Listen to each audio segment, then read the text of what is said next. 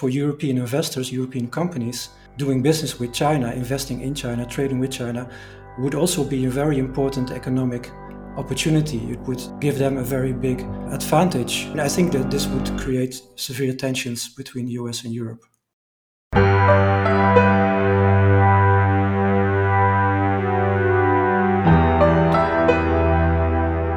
What role will trade play in the global economy of the future? Can the multilateral rules-based trading system survive? Or will nationalism and protectionism lead to a world of trade barriers and trading blocs? These are some of the questions tackled by the AIG Global Trade Series 2020, a series of podcasts brought to you by AIG in partnership with some of the world's leading centres of expertise on global trade. The series moderator is Rem Korteweg of the Klingendahl Institute. Hello and welcome to the AIG Global Trade Series 2020 and this new podcast on the US, China, and the EU, the Great Decoupling. Wow, what a topic we're going to talk about today. I'm very pleased to be joined by three eminent experts on US, Chinese, and European trade policy, which happen to be an American, a Chinese, and a European. I'm very pleased to introduce to you Scott Kennedy, Senior Advisor and Trustee Chair in Chinese Business and Economics at the Center for Strategic and International Studies in Washington, D.C. He is here alongside Yu Jie, Senior Research Fellow on China at the Royal Institute of International Affairs in London, also known as Chatham House. And finally, Frans Paul van der Putte, Senior Research Fellow at the Klingendahl Institute and Coordinator of the Klingendahl China Center. Now, the topic of today is the US, China, and EU, the Great Decoupling. This is a massive topic to explore, and a lot has already been written about it, particularly in the context of the ongoing trade tensions between the US and China, which have now also become increasingly political. And the EU, for better or worse, finds itself to be caught in the middle. But let's start by asking, what would decoupling mean in practice? Scott, can I ask you, what does the US think about when they talk about decoupling? It's good to be here and have this conversation with everybody, so really appreciate it. When Americans talk about decoupling, what they're talking about is eliminating the risks and vulnerabilities that they think come from economic interaction with China, not just through trade, but through advanced technologies like in telecommunications and semiconductors, in having supply chains that source raw materials for pharmaceuticals from China, for others. Essentially, they're talking about isolating China or splitting the world into two parts so that the American economy and Western economies aren't dependent on China for either markets or for inputs, or can be vulnerable to Chinese surveillance and things like that. And the mathematical equation that advocates use is that less connectivity equals greater security. That's a very prominent idea in Washington now. It is almost baked into every conversation one has here in DC. It's quite interesting to note that the U.S. Trade Representative Robert Lighthizer recently wrote a piece where he said that COVID-19 actually helps achieve some of these objectives that he's been talking about in the context of decoupling. How do you see that? It's interesting that Trade Representative Lighthizer himself says that he's not trying to achieve decoupling. And I kind of agree. For the first several years of the Trump administration, I think his goal was to push China as hard as possible, unilateral measures, including tariffs, to try and force China to change, to achieve a more equitable and reciprocal relationship, as they called it. I think they've decided that they couldn't really get that through unilateral pressure. They got the booby prize of the phase one deal, which is a lot smaller than what they were aiming for. And the pandemic reinforced the idea that from their minds, I'm not talking just objective evidence, that you just can't deal with China and it's too risky, that the US wasn't able to get adequate PPE from China and is worried about the active ingredients for pharmaceuticals, et cetera. Therefore, yes, in the short term, there's a lot less travel, trade going on, and the administration since late March, early April has turned up the heat on China across the board, really stepping on the gas toward further decoupling. Is this really likely that decoupling can actually happen? I want to turn to you, Jay. How is this viewed in China? I mean, global supply chains, the Chinese-American trade relationship is so intense. Is this all just fancy words? Is this all rhetoric? Or should we really be worried about the prospect of decoupling between the two largest economies in the world? Well, let's start from the beginning of Trump presidency. In the very beginning, the Chinese leadership thought the Trump presidency is much easier to handle compared with his predecessors because Trump cared less about ideology and interested more into the commercial interest and also purchasing more agricultural products. So China thought, let's take it easy. Let's take this a step of buying more agricultural products and therefore to make American political elites happy. But actually, it turned out to be full-blown a so-called new Cold War between the world's two largest titans. What happened was the impression Beijing had now is they don't really know what to do at the first place. Trump doesn't take yes for yes and doesn't take no for no. So what is really the meaning for negotiation?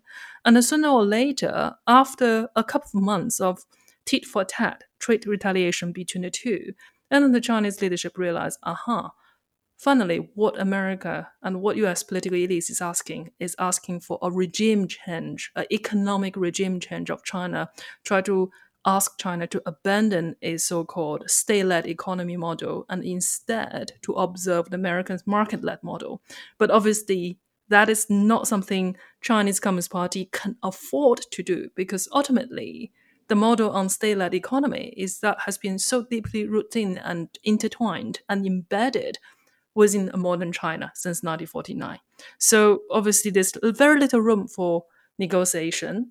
And now what China perceive and China's strategy to go further, and China realized perhaps because its own domestic markets are so vast, and given what's happened with COVID-19, and perhaps China can afford by drive its own domestic demand and supply, in order to make up that part which used to be export towards the United States. So that's the whole ideas of self-reliance behind the thinking of Beijing.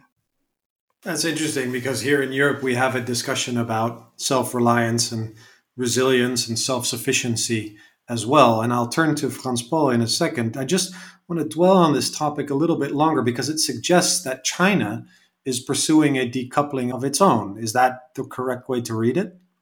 I think this whole ideas of so-called decoupling or self-reliance, as we discussed earlier, it long exists well before the COVID-19. I mean, in the Chinese mindset, it's actually always deeply rooted into two camps of the world, and China always belongs to another camp. It never belongs to the same camp as the United States. So it is always somehow prepared the worst that perhaps one day United States would cut off entire supply towards China and therefore what China can do. I mean, the recent example of the Sino-Soviet split back to 1959 and make the Chinese leadership learn a very stern lesson. Whatever happened in terms of technology, in terms of education, in terms of knowledge, and also in terms of market, one has to own by itself. It cannot be controlled by another country. Scott, is there an awareness about how China is responding to US trade policies in that regard? This whole question of perhaps China is going to decouple, to use that term again, sooner than the Americans can. Yes, I think there's two kinds of recognition. First, there's a view that even before the United States took some of the steps that they've done in the last few years, that China already had maintained significant distance from the US and had a wall between itself and the international economy with regard to the internet and social media. A lot of areas of Chinese economy where you can't invest. Also, China's capital account isn't fully open. And so these type of restrictions, Americans would say, those are parts of the Chinese economy which were never coupled to the rest of the world. So we're not in the middle of decoupling them, but it's probably as significant as what the US has been doing. I think there's also a debate going on in Washington about what are the effects of the American policy to build restraints and restrictions toward China. Is it likely to make the US safer? Is it likely to slow down what China is doing or speed it up? As Yujie said, the Chinese have gone through this before with the Soviets, and and with others. And China is as nationalist as Washington is now. And so this may be accelerating China's technological independence, economic independence. And for those who think economic interdependence provides some type of economic foundation for less conflict, for more collaboration, then this actually raises the risks potentially for conflict and may end up working against the goals that advocates of decoupling are seeking. And that's the kind of debate that we actually really need now in Washington and other capitals. If I can then ask both of you to look into your crystal ball, just in terms of the bilateral US-Chinese dynamic, what do you think the near future holds? UJ? Well, the near future, nobody can really predict what will happen in the next 6 months or so. But surely, I think this pandemic is a wake-up call for Beijing that perhaps this world is no longer going to be nice towards China, and China will have to prepare the worst is yet to come. So what I hear quite often is the Chinese Politburo, since their meeting since in March this year, there's always a thesis of so-called the bottom line thinking. So think about the worst and prepare for the worst. So I think the Chinese leadership has a very grim assessment towards the bilateral relations between China and the United States. I'd agree. I expect between now and the elections in November, the U.S. is going to continue to push on China across the board on economics and national security, on human rights. And I don't think the Chinese are going to give in any of these places. It doesn't look like they're going to retaliate in a massive way, because I think what they're trying to do is get to the end of the Trump administration as safely as possible. But it doesn't look like they're going to give in. Chinese Foreign Minister Wang Yi has repeatedly said that the current tensions are 100% the responsibility of the United States and not due to anything China has done. So I think we've got both sides in a standoff. The question is, while they're in that standoff, how much worse does the relationship get? And if the U.S. changes political horses in the winter and come next January, will there be room for the two sides to find some type of accommodation? I don't think it's guaranteed. And I think what we're doing right now is making that harder. And maybe that's what hawks want. They want to get the relationship to a place where it's simply unrecoverable. Unfortunately, I think that will end up not achieving the goals that they want in the first place, which is a more secure America and more secure global economy. Fascinating, but also quite frightening. If I then turn to Frans Paul as our token European panelist today, Europe has also been watching this debate evolve, this tit-for-tat trade war between the US and China, and has tried to figure out a middle road, a third way, if you will. How has Europe been responding, and what should it do? Well, I think what China has been doing for a long time, and the US has been doing for the past few years, which is looking for ways to decrease their vulnerabilities. This has now also become an important focus point in Europe. So Europe's economic relations with China also wants to decrease its vulnerabilities. But I think a big uncertainty for the European side is the United States moving towards merely limiting vulnerabilities, or is the US moving towards isolating China in order to pressure the Chinese government to fundamentally change its economic model? If it's the second, then this poses a very big dilemma for European politicians and policymakers, because that's, at least at this point, that is a big step further than where Europe stands now, which is looking for ways to decrease vulnerabilities, but not looking for ways to change the economic model in China itself. You could also say that Europe wants to have it both ways. It doesn't want to pick sides. Do you think that that's sustainable in the long run? As both Scott and UJ said, that China is preparing for the worst because that's what sensible policymakers do. Scott said that this side of the elections, but possibly also after November, things might not necessarily improve. Is it possible for Europe to play that middle road? I think it's rapidly becoming more difficult at the moment. In a situation where, suppose that the economic ties between the US and China would go away to a large extent, and at the same time the Chinese domestic consumption becomes an important growth engine for China itself, that would mean that for European investors, European companies doing business with China, investing in China, trading with China, would also be a very important economic opportunity. It would give them a very big advantage in comparison to US companies and US investors. And I think that this would create severe tensions between US and Europe. How do you see that, Scott? What's the debate in Washington regarding Europe's role in the US-China trade war?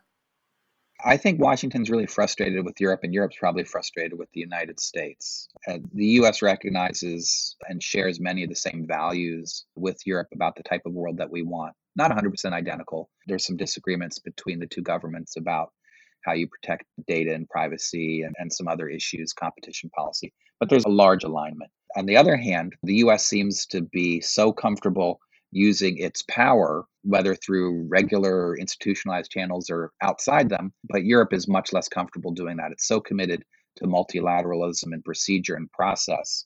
And I think that difference is really hamstringing our ability to collaborate on China. We also have some different economic interests. We're competitors in many of the spaces. And I remember sitting in Shanghai early in the Trump administration as it was getting ready to whack China with tariffs. And the Europeans around the table who were hosting me for dinner said, well, if you go ahead and do that, we're just going to take your market share. And that's what they've done. I think the US needs to probably move to become a little bit more comfortable working with inside institutions. And Europe needs to be willing to flex its muscles a little bit more. And I think we can talk about ways in which they do that. The Huawei case is maybe one we can come back to as a preeminent example of how we might try and find some middle ground so that the US is more cognizant of European predilections and provides some type of reassurance about the type of world they want. But Europe also shows the US that it's willing to defend itself in this system and not be handcuffed by the rules that it advocates. In a triangular relationship, there are always sort of three sides. I'm curious how UJ sees Europe's role. I mean, what's the mood in Beijing, as far as you can tell, about what they expect Europe's role to be in this context? I recall that several years ago, Xi Jinping gave a speech at Davos where he was trumpeting the fact that China was a strong proponent of global free trade at a time when Europeans were complaining that the Trump administration was slapping tariffs on European steel and aluminium exports. And so, how is China viewing Europe's role in this context? Well, within Beijing's mindset, there's a clear different, again, two camps in here. They obviously believe that Europe would like to see a better China which observe the European rules, observe the rules of multilateral institutions. On the other hand, Beijing believes that America wants to have a weaker China, and there's no way they can compete with the United States. So China does not want to be a model of either. It doesn't want to be the better in the European sense, or it doesn't want to be weaker in the American sense. And what China wants to be is just want to write the rules of international organizations, write the rules for international trade by itself. Because China felt itself somehow missed the opportunity after the Second World War, since even after 1989, after the end of Cold War, to write the rules of international order. And perhaps China consider, given what's happening, given there's a vacuum of the leadership has been left by the United States, and perhaps China will be taking the opportunity to do so to fill that void. But obviously China realized it is incredibly difficult to do because China does need followers. And at this very moment, there aren't many countries in the world actually agree with the rules that set up by the Chinese. So, I mean, clearly you can see within the dispute within WTO or the dispute within the UN, I mean, clearly China's ideas of proposing international governance also propose the way of setting up investment treaty and free trade agreement, and not entirely agreed by not just the developed world, but also developing world as well. So China somehow been left in this very lonely position. So I think ultimately the Chinese leadership will have to adapt approach that agree China will be lonely for quite some time ever since then now from within the international community. But how China is going to square that circle to bridging that gap between United States and European Union. And I don't really think the senior leadership has made up its mind yet.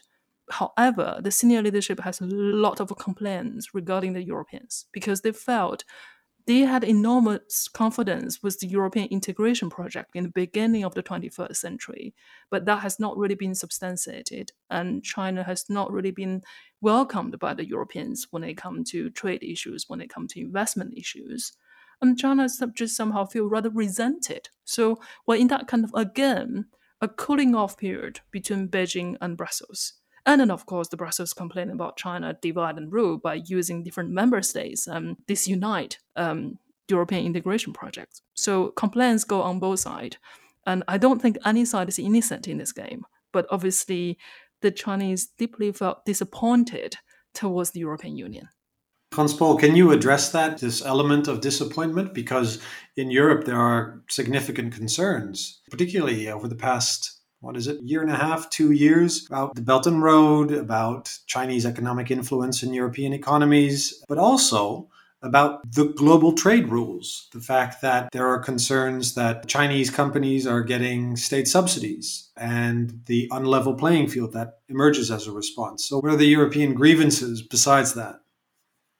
Yeah, I think many of the European grievances are not new. They've been there for several decades. But a few things that changed in the past few years. One is that a couple of years ago, there was a big surge in Chinese investment in European companies. And this caused a lot of concern, at least in some European countries, where they thought that Chinese companies, with the support of the Chinese government, has embarked on a program of systematically weakening the European competitiveness and taking away the competitive basis for Europe in a global economy. And the other big change in the past few years is the changing relationship between the US and China. I think this has had a very big impact on Europe and how European governments look particularly at issues of national security and the impact of Chinese economic influence for their national security. So at the moment, Europe is at the same time looking or experiencing bigger tensions in the relationship with China because of various initiatives that have been taken on the European side to address issues relating to economic security and vulnerability. And at the same time, the relationship with the US is also under pressure because the European governments and the European Commission is not exactly moving in the same direction, or let's say towards the same position that the US is currently taking towards China.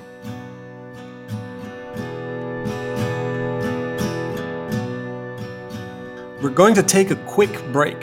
And when we come back, we'll talk about the US, China, and the EU, the great decoupling.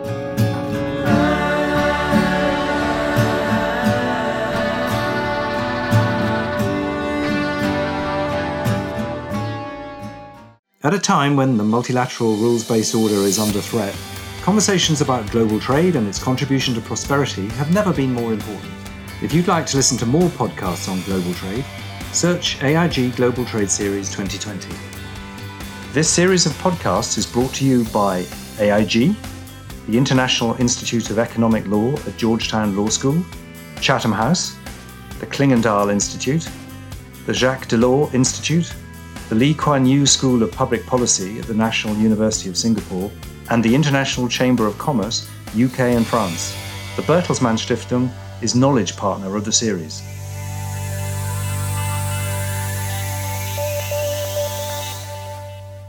We're back from our break, and I'm here with Scott Kennedy, Senior Advisor and Trustee Chair in Chinese Business and Economics. He is here alongside Yu Jie, Senior Research Fellow on China at the Royal Institute of International Affairs, and finally, Frans Paul van der Putte, Senior Research Fellow at the Klingendahl Institute. It's a very frustrating picture that emerges, that Europe is on the one hand caught in the middle, but it also has disappointments and grievances towards both the United States and China. China is disappointed in a relationship with Europe and anticipates continued tension with the US. The US is disappointed with Europe, and the US has a number of grievances with China. So we're in kind of dysfunctional relationship, these three mega trading blocks. How do we get out of it? What are clever suggestions of how to break through the stasis or this vicious cycle in which we find ourselves? Sure, I'm happy to weigh in on this question. It's what we think about all the time in Washington these days as we watch the relationship go over the cliff. Can we fix it and get the cars back on the road? I guess what we need to do is recognize that unconditional engagement, what Secretary of State Pompeo called blind engagement, that era is over. There's just no political appetite in the United States for unconditional interaction with China across the board, whether it's trade, investment, people flows, you name it. At the same time, we also need to recognize that outright decoupling isn't going to solve the problems either. It's not necessarily going to make the United States and the rest of the world more safe, and might not necessarily be able to be achieved. The type of decoupling we might get might end up leaving the United States more isolated than China and no safer than it is now.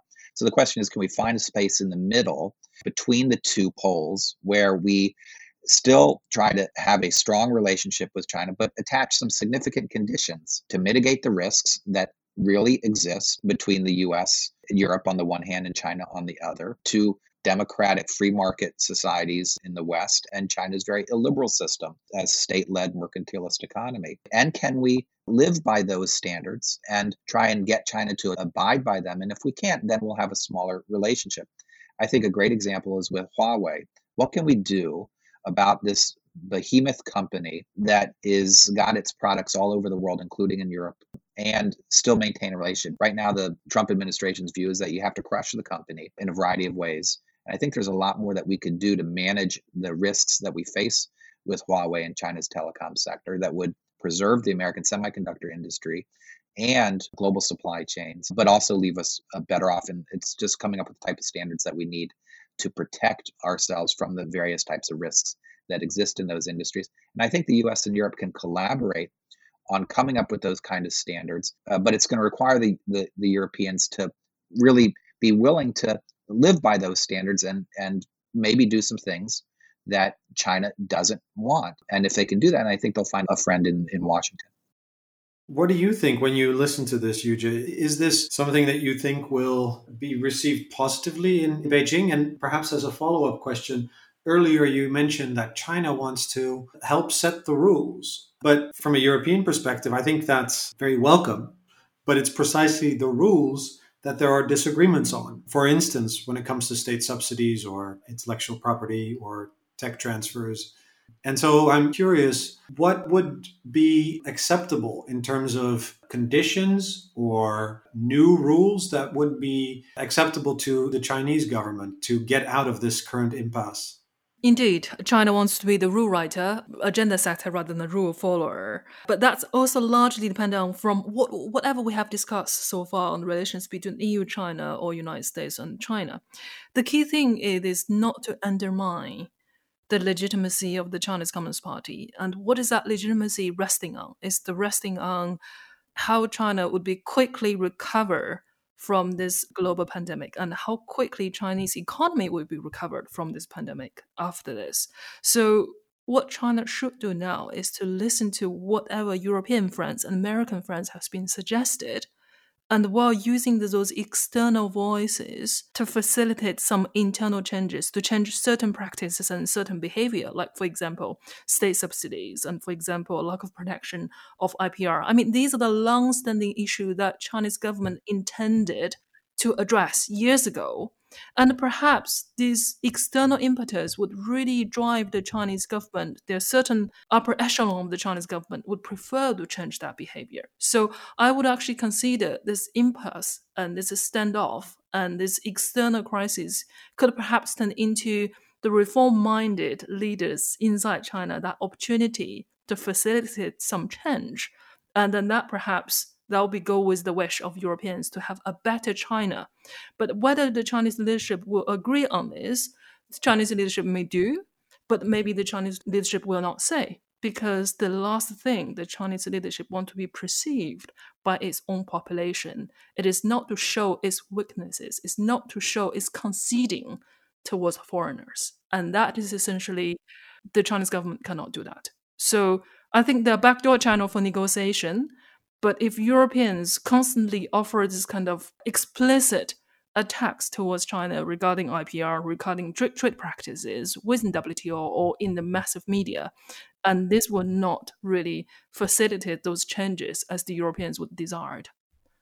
It's interesting. It chimes with something I heard last year when I was in China talking to Chinese experts about this same topic, where there seemed to be a willingness to talk about updating global trade rules, but not under the threat of tariffs or blacklists or under the threat of a trade war. And I see your point that the rhetoric also coming from Europe these days makes that quite difficult to sell at home for the Chinese leadership. Franz Paul, how do you see this?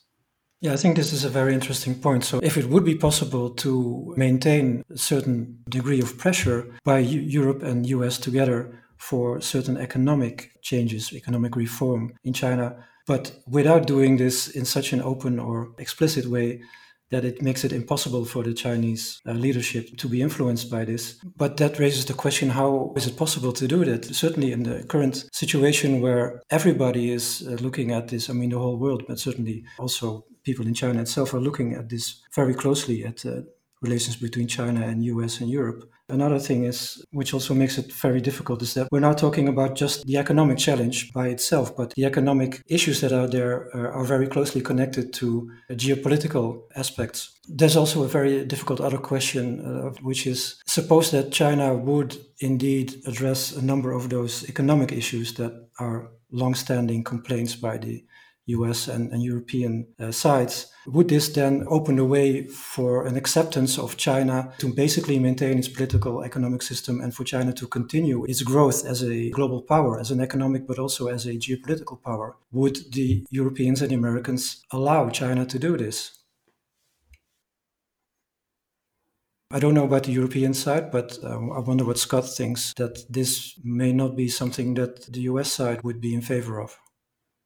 The conversation as it's gone so far suggests that, there's a great deal of anxiety in the US and Europe about our relationship with each other and with China, and I understand that. But I think we need to operate from a position of self-confidence, and that the US and Europe have built a system since World War II that has been extremely successful. And although China has done extremely well the last several decades, partly because it's integrated to that system, China faces a lot of its own internal challenges and difficulties. And I think if we engage China with a greater sense of self-confidence and the kind of world that we want, an awareness of the kind of world that we want, then I think we won't need to be as timid. China really desperately needs connectivity with Europe and the United States for technology, for students in training, for finances, for everything. Secretary Pompeo last week in his speech in California said, China is more dependent on us than we are on them. And I think that is actually just empirically true. And I think we can use the benefits of China's dependence on us to push for changes in how China interacts with the rest of the world on economics and national security, not as a way to contain China or bury China or change the Communist Party outright. That's something for the Chinese people to decide for themselves. But I think we need to defend ourselves. And I think we can do that in a way which is honest, which generally follows the rules of the road that we set, and not apologize for it. And I think the Chinese will deal with that. I don't think that turning inward and China going back to the way it was pre-reform era will work for Chinese, and they know that. And so I think that we can benefit from this interdependence that we've built with them to encourage, sometimes with a little force, a little pressure, change there. I think it's just absolutely necessary. I'm worried that we're going to equivocate forever and never do anything and just sort of slide along, which won't help us at all. Yeah, that's a very valuable comment. I have one final question for all three of you, which is, what do you expect from the respective US, Chinese, and European governments in the short term? Not what do you expect to actually happen, but what do you hope that they do? If you were to give them a policy recommendation, say you get three wishes, one for the US government, one for the Chinese government, one for the European Commission, what would it be to get out of this impasse? Because I think we all agree that decoupling would be a net loss, not just for the global economy, but for national security. I think we also agree that it requires mutual respect to get out of the impasse, but it also requires, as you said at the end, to remain true to your own values. With that mutual respect in mind, what are the three wishes if you would be granted them? Yujie, can I put you on the spot first? My wish would be the Chinese Communist Party needs to reset the relationship between the party and the market. I mean, obviously, that's a permanent debate within the Chinese Communist Party in the last 40 years. But I see this debate and this relationship need to be reset, become more even acute, become more even pertinent for now, because by introducing a true market economy, and this will unleash the energy from the private sector, which currently employed more than 80% of China's total employment. And also this would help the Chinese economy rejuvenating to the extent which really quickly recovered from this post-COVID-19 scenario.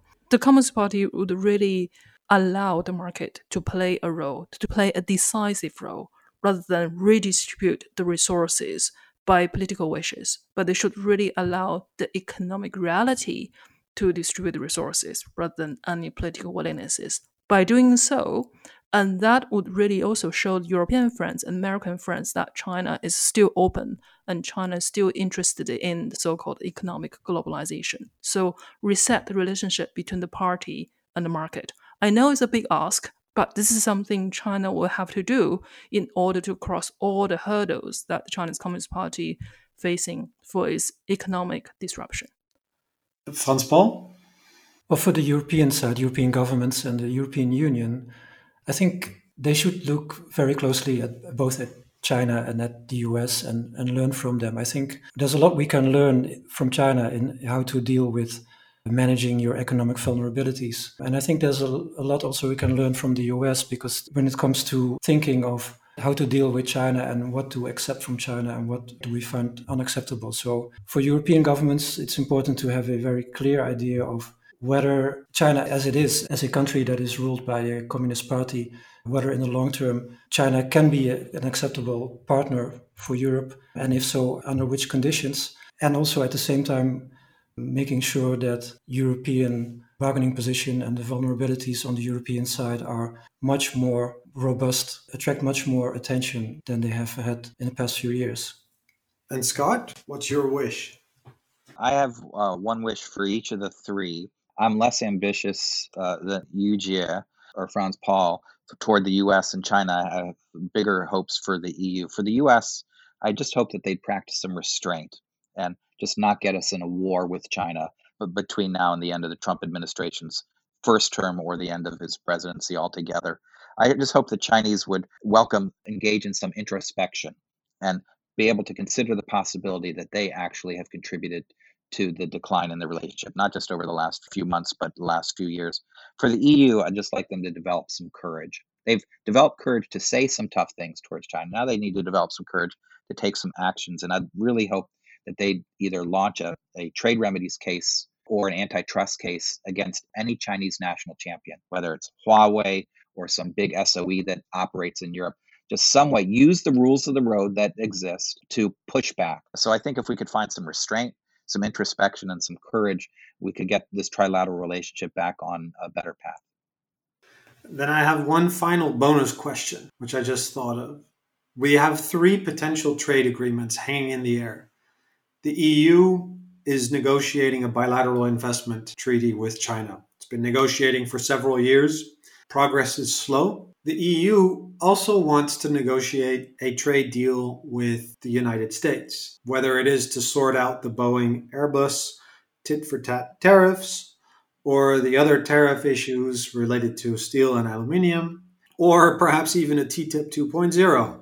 And then thirdly, the US and China signed a phase 1 agreement. Is there a phase 2 in the air? So if I can ask you, which of these 3 will materialize first? A phase 2 US-China agreement, a TTIP 2.0 or a US-EU deal, or an EU-China bilateral agreement? Which of the 3 would it be? Scott?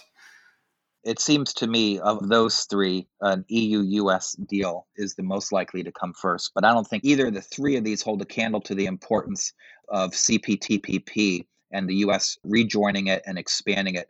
To me, that is by far the most important international economic agreement that exists and needs to be expanded. The others are complementary to that, but I'd put that one at the top of my list. And we should spend another podcast on the CPTPP. UJ, which of the 3? The 3 almost sound like a mission impossible to me. But then apart from what Scott just mentioned, there was another trade deal that China was hoping to provide a greater impetus, which is RCEP. So the first ever led by developing countries trade pacts. So that would take into effect. So given we have the 3, the big mega deals we talk about in here, then complemented by RCEP. So Depends whatever they have decided. But ultimately, I think to have that three, it will be incredibly difficult to come through into realization at the end. And Francois, what do you think? I'm not going to try to predict because it's beyond my capacity. Okay, well, thank you, all three of you, for being put on the spot by me. And I apologize for trying to ask you for predictions. We won't hold you to it. But what we will do is we will definitely return to this very fascinating topic, which is not just interesting analytically, but also hugely momentous in the histories of all our countries and regions.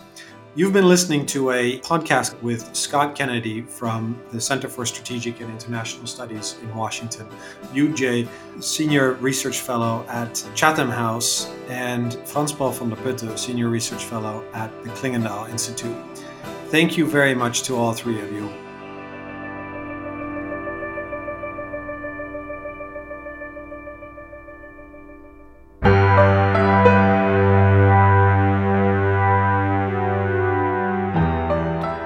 The AIG Global Trade Series is an international partnership between AIG, the International Institute of Economic Law at Georgetown Law School, Chatham House, the Klingendahl Institute, the Jacques Delors Institute, the Lee Kuan Yew School of Public Policy at the National University of Singapore, and the International Chamber of Commerce, UK and France. The Bertelsmann Stiftung is knowledge partner of the series. To access articles and interviews from partners in the Global Trade Series and to listen to more podcasts on global trade, search AIG Global Trade Series 2020.